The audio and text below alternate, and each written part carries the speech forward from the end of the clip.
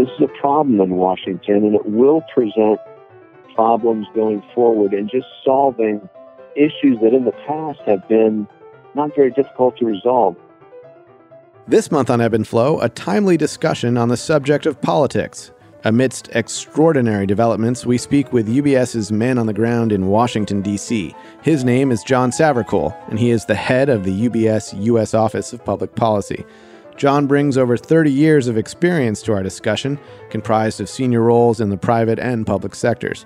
We have much to discuss, including this turbulent period of transition, the incoming Biden administration's policy agenda, the realities of polarization in our politics and our nation, and the impact of an evolving U.S. electorate. On behalf of my partners Tom Lips, Andrew Worthington, Ashley Martella, and Paula Rose, and the entire UBS Long River Wealth Management team, welcome to this month's edition of Ebb and Flow. John, welcome to you, sir. I know how much you have on your plate these days. It's really very good of you to spend some time with us and with our clients and friends, so thanks a lot. Sure, Paul. Happy to be with you today. So, John, I'd prefer to start this conversation on a lighter note than the chaos that we saw on January 6th, but I feel it's one of those events in history that eclipses almost everything around it. What is your reaction to the January 6th events in and around the Capitol building in which you once worked, and how damaging has this episode been to our republic? Well, I'm very saddened by what happened yesterday. I've worked here and lived here for a long time and have always considered my workplace to be a professional place where people can disagree freely and not be subject to any kind of recrimination. But increasingly, our politics have taken a very difficult turn over the years, and I think yesterday was a product of some pent-up frustration among some voters with problems that they see in our system, and unfortunately, it led from what seemed to be a legitimate, nonviolent protest at first into an illegitimate, violent protest later. So I'm saddened that it took that turn. You know, being in Washington for so many years, we have protests here all the time, and we like protests. We welcome them, and again, I see them frequently in Washington as the capital of our country, but seldom do they turn violent, and certainly they very rarely turn destructive toward federal buildings, including the U.S. Capitol. So it was a really deeply disappointing and frustrating and sad day. John, any fallout in the short or long term from yesterday's events, in your view? I don't really think so. I think it's an embarrassment to our system, and it's embarrassing to our allies and others around the country. We are held to certain standards and viewed by many as the model for the world in terms of our government and our system. So I think we emerged from yesterday with a black eye. But I think going forward, I don't think there'll be any doubt that we will show signs of being a great democracy as we have been for many, many years. So, no, I think it's a temporary kind of setback, an embarrassment, but frankly, not a threat to our system going forward.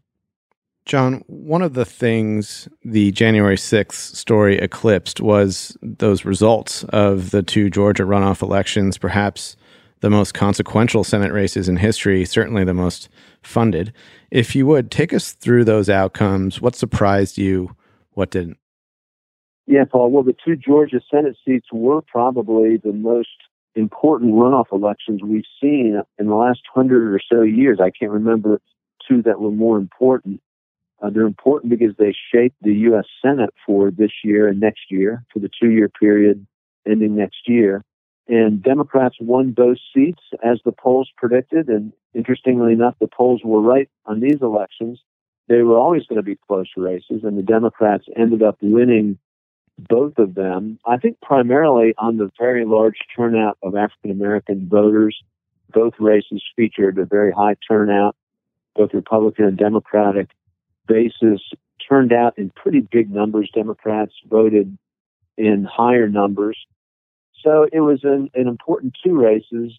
And I think going forward, Georgia will always be considered now a purple state. It has always been a reliably red conservative Republican state, but that can't be counted on going forward. So I think with this election, we've seen Georgia turn into a different kind of state politically, which candidates will have to reckon with in future elections. And certainly the results will have an impact on what Washington does this year. If the two Republicans had won, we would likely see one agenda this year, but since the two Democrats were elected, we'll see a different agenda. So the agenda in Washington was always based on the outcome of these two races. And Democrats won, so they're in charge, and they'll get to pick the agenda going forward. Frankly, I was a little surprised that Democrats won those seats. I thought that Republicans would win at least one seat. I thought that the Senator David Perdue seat would be won by him, but I was wrong, and Democrats showed great power in getting out their voters to vote, and were able to win both. So, John, you mentioned the African-American turnout in those races, and I was going to ask you later, but I guess I'll jump to this question now about sort of the evolving demographic trends, if you will, in the U.S. in terms of voters. And some of the predictions, you hear about Latino voters becoming a growing contingent in the voting population. And one thing I noticed in this last election, the presidential election, was the assumption that they would all vote for Democrats. But in the end, they turned out not to be a monolithic group. I wonder if you can just talk in general about some of the assumptions and forecasts for certain voting groups in this country and how they're changing. Yeah, well, some are changing and some are not. But certainly if you're a candidate for national office, including the president, you look at all these groups and want to craft your message to appeal to all the different groups of voters we have out there. Non-white voters have traditionally been Democratic voters. African American and Asian Americans vote in roughly the same amount for Democrats more than Republicans. Hispanics have always trailed that a little bit, but have always been decisively Democratic as well. So that didn't really change in this election too much. There was more Hispanic support for President Trump. There was a little more African American support for Trump. So Republicans did a little better. I think that's probably because of some people were drawn to the strong personality of President Trump and respected that. That may have led to increased support in those communities. But I think the challenge going forward will still be the same for Republicans. Non-white voters will typically be Democratic voters. I don't see that really changing in the near future, although it could, and elections have certainly a funny way of changing depending on the issues that are considered every year. I think one change this year that hurt President Trump significantly was older voters. Older voters are more reliably Republican, more reliably white, and they turned out for Trump in much smaller numbers this year, largely, I think, because of what they perceived to be the president's subpar response to the COVID crisis. And I think they were disappointed by the president's response and thought he put too much emphasis on economic recovery instead of COVID recovery. And I think that led to a diminution of support from older voters. Really, the swing voters remain the same in that they are largely suburban voters. The suburbs have actually increased in size over time. More areas are called suburbs now. And these are typically the swing voters. They were this year. They are soft voters. And by that I mean they're not really hard Republicans or hard Democrats. They're kind of, most of them are in the middle. They can go back and forth, support a Republican one year, Democrat the next. They vote not necessarily by party, but by who they're inclined to like or be drawn to. And this year, they went with Biden. And I think in these Senate special elections, they went with the Democrats by a smaller margin than they went for Biden, but still they went for Democrats over the Republican candidate. So they will remain the swing voters in elections. The other groups, I think, are always going to be subject to change a little bit, but I don't see any significant change in the near term other than African Americans seeing their vote potential in the Georgia elections and being excited to maximize their vote in the future to maximize their impact in elections. So some of the groups that have not voted consistently or had a high level of votes in the past, we may see more voting in the future based on this recent experience. It's interesting you mentioned the soft voters there in the middle, and we've talked about the respective bases of the right and left, which brings me to my next question. Our guest on this podcast last month was the editor-in-chief of the Harvard Business Review, a guy named Adi Ignatius, and I asked him what he thought the big issues of 2021 would be, and I guess quite presciently he said polarization would be one of them. And you've got obviously a front row seat to this polarized political environment.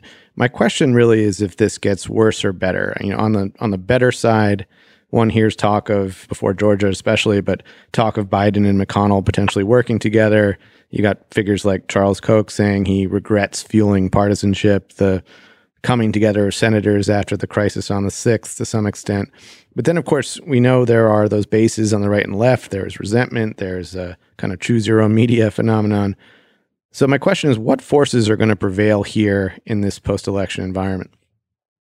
Well, I agree with your past guest that polarization is a significant problem. It is certainly the biggest problem in Washington in trying to find solutions to problems. If you look at the makeup of the House and Senate, you look at Republicans and Democrats, but really Republicans are very, very conservative and Democrats are very, very liberal. And you don't have a lot of members who are in between. You don't have a lot of liberal Republicans or conservative Democrats.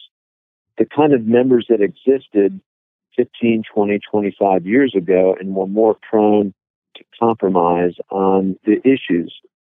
So the trouble with Washington is really you just have two groups of people who stare at each other and have differences, and the differences are significant enough that they don't want to compromise, and so they don't. And it just doesn't happen, and something's going to have to break that. Either more moderate members are going to have to be elected to bridge those differences, or the leaders in both parties will have to find the courage to compromise and to take half of what they can get rather than the full load. It sounds easy to compromise, and I know that we, on a personal basis, compromise every day with our family, our spouses, our colleagues at work. But politicians in Washington just find it hard to do. They fear if they do it, there will be a political price for them to pay back home, or they're so philosophically ingrained that they just cannot find a way to compromise. And this is a problem in Washington, and it will present problems going forward in just solving issues that in the past have been not very difficult to resolve, like finding a way to pay for infrastructure spending, or finding a way to finding a compromise on all the budget priorities we have, or on the COVID bills that Washington tried to pass.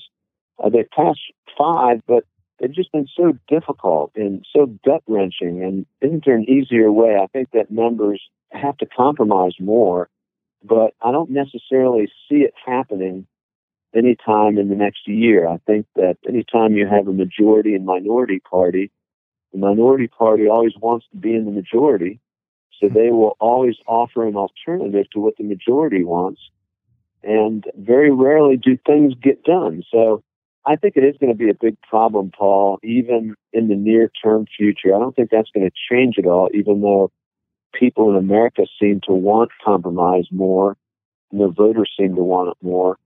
I think that lawmakers are still going to be stuck in this position going forward. They all believe that if they stick to their guns, they're going to get better results in the next election. And by the way, the next elections are just 2 years from now. So the members are always in political survival mode, and that usually means that they stick close to their guns as either a very conservative or very liberal member of the House or Senate. So, John, just a kind of an off-piste follow-up here, but does this create an environment? Well, I know you said there aren't many moderates in the group, but does it create an environment where the few that there are, the Joe Manchins, the Susan Collins, will have outsized influence? And, as I heard someone say on the news the other day, that the action moves to the middle, so to speak. Yes, I think that's true, especially when you have a 50-50 Senate and you have a House of Representatives that only features about a 10 or a 9 or 10 vote Democratic majority. The majority party is going to have to find votes from the other side. So this is a dynamic that maybe will help. Maybe it will help bring the sides together. It'll certainly empower those who you just cited, whether it's Joe Manchin or Mark Warner or John Tester, some of those moderate Democrats in the Senate, or Susan Collins or a Mitt Romney or a Bill Cassidy from Louisiana. Those are considered the more moderates in the Republican side. They will play an outsized role this year, and they know it, and they're excited about it. And the more successful they are, the more successful you'll see moderation return to both the House and the Senate. There are those members, but there aren't that many of them to control what happens in the House and Senate, or they haven't had enough of them to control the House or Senate. With the very slim majorities, those small groups will play an outsized role, I think, this year. And I think that's very good. They played an outsized role in crafting the last stimulus bill. They actually suggested something that was arguably something that was halfway between the Republican and Democratic positions, the hard Democratic and hard Republican positions, and they won. And a version of their bill eventually passed. So I do see that happening more this year. That doesn't mean that everything is going to pass and everything's going to be fine, but it means that they will clearly play bigger roles and be more influential this year. So you talked about stimulus, and that really is a great segue into what I was going to ask you next. Sort of the cliche answer to what the Biden administration's number one priority in terms of policy coming into office is that priorities 1, 2, and 3 will be COVID, COVID, and COVID. So after the Georgia results, markets certainly reacted to the potential for more stimulus, with a Democratic-controlled Senate. How do you see the new administration and Congress approaching this pandemic? Well, I think the Biden administration wants to get a very big stimulus bill, something over $1 trillion, maybe $2 trillion. I think they see a flood of federal money into the economy as a good way to give the economy its legs back. So I think that's what they will argue for from day one. We all remember that this so-called smaller stimulus bill, the $900 billion bill, who would have thought? Amazing. That's considered small now. That was considered to be just a down payment per the Democratic leaders and President-elect Joe Biden. So we'll certainly see efforts from day one for Congress to pass another round of stimulus. I still think that the appetite in Washington is not to enact, the environment outside of the White House right now is not to enact another big bill, but to enact a more targeted bill that would address clearly distressed groups of people. And by that I mean small businesses, small business employees who have been laid off, unemployed workers, specific industries that have been hit very hard and just need to be covered while the pandemic is solved. So I think that what could pass is a smaller bill, but it's not going to pass right away. I think members want to see how the vaccines work. Yeah. They want to see how the economy is recovering. They want to see what the economy really needs. And so I think eventually you will see another stimulus bill emerge, but I don't think it'll be a whopping $1 trillion or more expensive bill than that. I think it'll be a smaller bill, unless COVID just takes a far worse turn and the economy suffers in the process. So I think this will be a continued fight, no resolution. Remember, this bill is going to need 60 votes. So if all 50 Democrats vote for it, it will need 10 Republicans. 10 Republicans probably believe that more stimulus is needed, but they probably wouldn't agree that $2 trillion is needed. They would probably be more in line with a smaller bill. So there would be pressure to push the size of the bill down. And I think that'll be a very prominent issue in the next few months. Joe Biden will have a lot on his hands in trying to get this pandemic under control. This is just a huge, huge effort to coordinate the vaccines and to put people in a better position. And I hope he's successful. But it's very challenging for any president to undertake this kind of an initiative. And a lot that is going to be done on the stimulus front will depend on the success or lack of his efforts.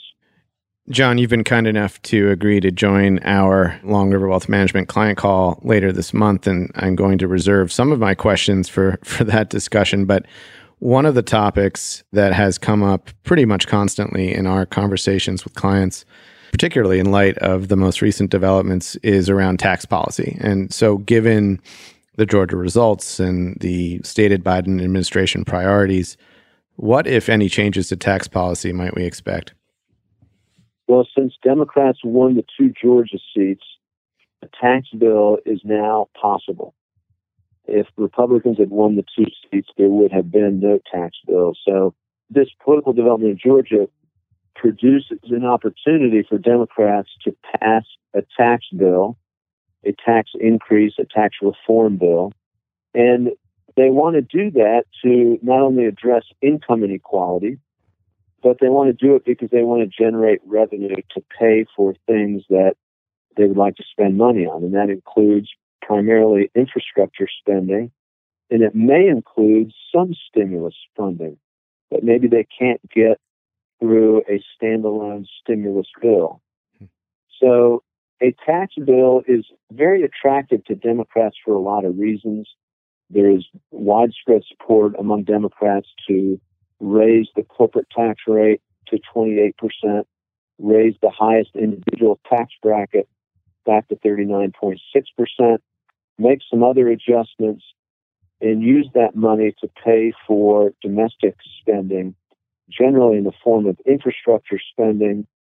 And with the infrastructure spending would come certain green energy requirements and technology and investments that would accommodate the green energy policies of the new administration. So in one bill, they could do all of this. There would be a huge hit among Democrats. I think this is the path they will follow. Unlike most bills, they could pass a tax bill with 50 votes through a process called budget reconciliation, which is a term that will become more popular this year as people become familiar with it as a way of circumventing the filibuster rules. So there's a way you can do the 50 vote requirement that has to relate to a tax and revenue bill. It has to be deficit neutral. There are limits around what you can use budget reconciliation for. So Democrats will try to package a tax increase bill. It may not be as ambitious as they would want for it to be because they have to get all 50 Democrats to support it. They cannot lose one Democrat. And there are Democrats who have different views about the estate tax and taxing capital gains and things like that. There are a couple of Democrats who oppose any increase to the estate tax. And if you have 2 Democrats who oppose that and use as a basis the bill's provision of an estate tax that they don't like, then they can threaten to oppose it. So in that horse trading process, you might get a scaled back bill that may not affect as many people as we originally thought. It may be a more slimmed down bill. But since bills going through budget reconciliation have to be deficit neutral, that may also scale back the scope of infrastructure spending or stimulus spending. So I think this will be a very high priority among Democrats after COVID. And I think at this time next year, we certainly will know what Democrats want to do on taxes. And there will be an effort to pass a bill, certainly I think in the summer or the fall. Not right away, but this will become a big priority later this year. Look forward to talking more about that with you later this month, John. In our last couple of minutes together, I did want to touch on another subject that comes up a lot in the context of the Biden administration, as per their statements, and that's the subject of regulation. And I wonder how you see the Biden administration using its authority to impose new regulations on certain industries, energy, financials, tech, and maybe just in the interest of time, is there one industry in particular that you think they'll focus on first? Well, it all depends on the pace of Biden's cabinet nominations. Biden really can't undertake regulatory reforms until he gets his people, the cabinet secretary and all those assistant secretaries, confirmed by the Senate, and that will take through February and March. So this is a project. Regulatory reform is something that the administration can do via executive order. They don't need congressional input or any approval from Congress. Barack Obama implemented a lot of new regulation and additional regulation through executive orders in his 8 years in office. Trump basically reversed all of that regulation. And now we will see Biden go in and reverse Trump's actions, which will basically reinstate the regulatory regime that Obama put in place when he was in office. So I think this will all happen. It will be broad-based. There will be a lot of new regulation in the energy industries, especially in the fossil fuel energy industries. I think they will be the initial target. But no industry will be spared from new or tightened regulation. And again, this is something that the administration can do on its own. So even if Congress is gridlocked, the regulatory reforms will proceed without interruption within the administration throughout this year and next. Some will require a little bit of time. There's a formal rulemaking process that they'll have to go through. But for the most part, this will be an ongoing project throughout the Biden 4-year term. Very interesting. Okay, so John, to close out the call, we're going to have some fun with you, if you'll forgive me. I will forgive you, as will our listeners, if you get any of the next 3 questions wrong. But I need a one-word answer from you to the following 3 questions. Number 1, the party that will increase its power in the 2022 midterms. Democrats. Number 2, the Republican presidential nominee in 2024. Rick Scott, Senator from Florida. Okay. And number 3, the Democratic presidential nominee in 2024. It'll certainly be Kamala Harris from California. Interesting. So last question to you, John. Is there anything that we should be watching that we're not right now? I think the thing to watch are these regulatory reforms. If you invest, if you own a company, if you have active interest in businesses, the regulatory reforms are the quiet debates to watch. The debates in Congress will draw all the attention. But remember, the regulatory agenda we saw under Obama was blamed in slowing economic growth, in depressing business investment, in giving business owners a reason to spend more defensively than offensively. And if that sentiment returns, that'll be a big story that I think will kind of throw a wet blanket on the economy and limit growth we see in the next 2 years. John Savercool, thank you so much for humoring me on those last few questions and for your time and insights today. I wish you and your family and your colleagues a safe and uneventful new year. Thanks again for your time today. Thank you very much.